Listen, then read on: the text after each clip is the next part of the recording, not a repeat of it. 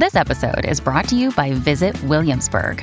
In Williamsburg, Virginia, there's never too much of a good thing. Whether you're a foodie, a golfer, a history buff, a shopaholic, an outdoor enthusiast, or a thrill seeker, you'll find what you came for here and more. So ask yourself, what is it you want? Discover Williamsburg and plan your trip at visitwilliamsburg.com. Hey guys, Ben Taylor here with Raw Motivations. I want to come and talk to you today about the concept of splitting, narcissistic splitting. Have you ever heard of that? Is that something that kind of rings a bell at all? You might not have heard of the actual word like splitting, but you might have heard of the idea of object consistency and whole object relations. So this might be a little bit different for some of you guys, but like when I was going through it, I was like, holy cow, like this is actually really cool. Stuff that I knew and that I know and that I've realized, but didn't have like the words or didn't have the thought process to go through. So some of it I'm learning from the one book here, The Narcissist in Your Life by Julie Hall. This is one of the books that I'm reading currently and kind of going through. And it talks about the concept of splitting when it comes to narcissistic personality disorder. And one of the ideas behind it that happens a lot with narcissistic personality disorder is this concept of splitting, where the narcissist can't actually put, at the top level, can't actually put milestones in their childhood. And I was like, that's interesting. But then as I'm thinking about it, I'm like, that's exactly what I experience. That's exactly what I realize on a day-to-day basis. So for instance, like one of the things like I've asked my wife and we haven't had a chance to like sit down is like, I want a timeline of basically kind of like milestones that have happened in our relationship.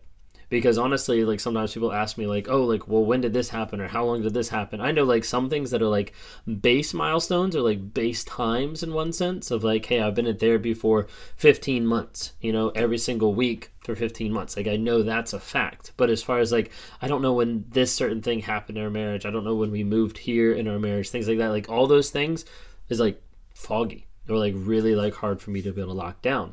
And when you talk about childhood and like milestones in childhood, like a lot of times people are like, oh, I remember when I was like 2 I did this, or when I remember when I was 5 I did this, remember when I was like 7 I did this. And I'm just like, that's cool, but like I remember like vague pieces, but I don't remember like any milestones. I don't remember like a lot about my childhood. I was working with my therapist at this point, it was like a couple months ago, about like childhood and about like different things, and she asked me to think of an image, like think of, say like how I looked, when I was like a certain age or something like that. And I'm like, I can't, like I don't know how to connect that. Like it doesn't connect at all. Like I don't even know like how to find that. And she was like, okay, well just think of like an image, just think of like a thought, like something you wore, like something like a place you were at. And when it came down to it, like I was like, okay, I can think of like an image, but I don't know if it's real. And she was like, what do you mean? And I was like, I can think of, me standing here wearing this and looking like this, but I don't know if that is a memory that I have or if that is me going off of a picture that I know or that's going off of a story that I've been told. That's crazy. And it feels super weird to actually wonder, like, what is actually real? What is actually there? Well, part of the thing with narcissistic personality disorder is the idea of splitting, where you can't actually identify some of those milestones in childhood. Like you don't know where they are. You don't know what they actually look like. And then it breaks down really in two different ways. The first one is whole object relations, and the second one is object consistency. And as I was going through and like reading through some of the book, like some of it just started popping out at me that I just like wanted to share. Maybe the video will flop and nobody will want to see it, but for me, I wanted to share it because it really connects a lot of dots for me. So think of it this way, like with the whole object relations, it gives the idea that the narcissist is unable to identify the positive and the negative qualities like out there. They're not able to be like, oh, this person has a positive quality, this person has a negative quality, and then looking at myself, hey, this is positive and this is negative. Like they struggle to be able to identify the difference. This is why you have a lot of narcissists that have very much like black and white thinking. Like they don't understand and can't connect with a lot of the nuances about life, about how not everything's black and white. There's gray. There's different stuff that's actually happening that doesn't always have a definitive answer or a definitive yes or no response in one sense.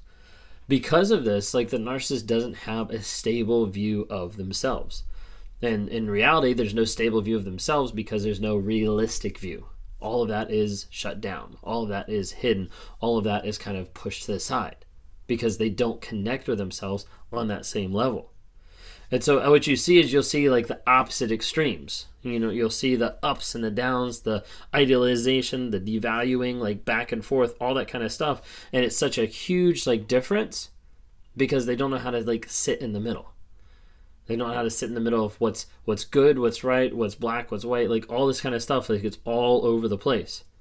Narcissists have very like cut and dried black and white thinking. That's either all bad or all good, but it's not really in between.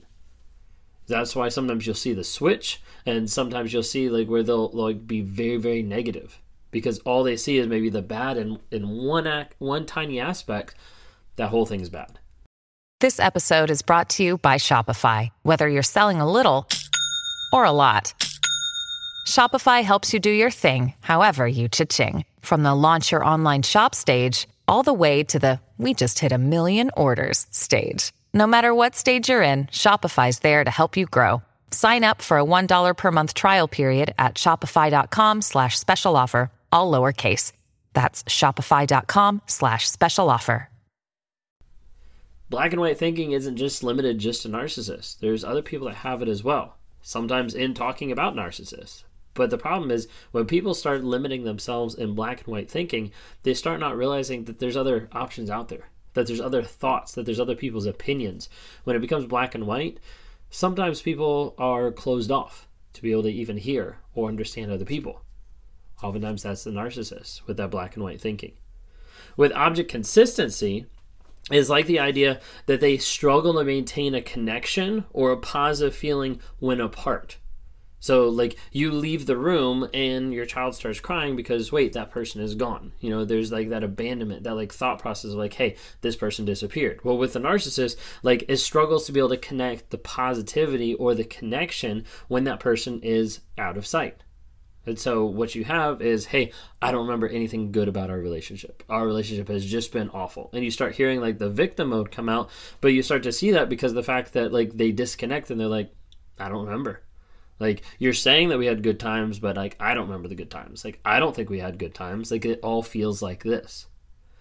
And like even in the relationship with my wife, like learning and like understanding like that there are good times and that there have been good times, like I've started to realize more and more like, hey, like that's what I've done, is like the idea of that object consistency, like struggling to maintain that aspect of having a positive connection even through a hard time, and being able to look back on the past and be like, hey, it actually wasn't all bad. Even though my mind wants to play it off and say, hey, it was all bad. It was the worst thing ever. That's why I'm the victim. That's why I could go cheat. That's why I could go do all these things. Like that was the thought process. Think of it this way. It gives like an illustration. Like let's say if a child gets a bad grade and the narcissist like blows up and like rages at that child of like, how ridiculous. Like why would you get a bad grade? Well, in that moment, it's like they're forgetting that child normally doesn't get bad grades. They're forgetting that child is normally conscientious and working on themselves. But in that moment, it's like a disconnect of like, hey, this one bad thing means that everything's bad. You're all bad. That kind of an idea. I know for me, like kind of some of the breakthrough of like the idea of all bad or not, which I know this is going back to object relations, even goes back to like feelings. Like I viewed feelings and emotions as being either bad or good. Like that's a good feeling and that's a bad feeling. Like those are feelings I'm not allowed to have. These are feelings I am allowed to have. But like when it came down to it, it was like, no, those are like my feelings. Like it's okay to have feelings. It's okay to have emotions. What's not okay is to abuse other people because of what I'm feeling. And that's kind of the difference there. But anyways, with object consistency, it's hard to be able to maintain that connection. So like even on the aspect of where the other person hurts the narcissist or disappoints the narcissist in one sense, that's where they're like, whoa, like, nope, can't do it. Like, it's all bad now. Sometimes that's where you see the switch happen. What you'll see is a lot of times this is built off of like a disrupted attachment style as they're growing up. Like maybe some lack of connection, some lack of support as they're growing up, but that disrupted attention gets to the place where they're starting to oscillate between the two, between idealization and then devaluation, between like how they look at themselves versus how they look at other people, versus like how they connect and versus like how they disconnect. And all this can seem very confusing, but part of the reason why the splitting happens is the idea of that object relations and the object consistency, and when people are out of sight, out of mind, or that things are just black and white thinking. So if you're seeing different types of this happen in the relationship, where it seems like one small thing means the whole thing is bad, or maybe like, whenever you disconnect or you're apart from the other person, it seems like, all hell breaks loose of like what actually changed, what actually happened. Like we have a good, stable relationship, but all of a sudden I'm away for a couple hours and you're like a basket case. So you're like freaking out on me.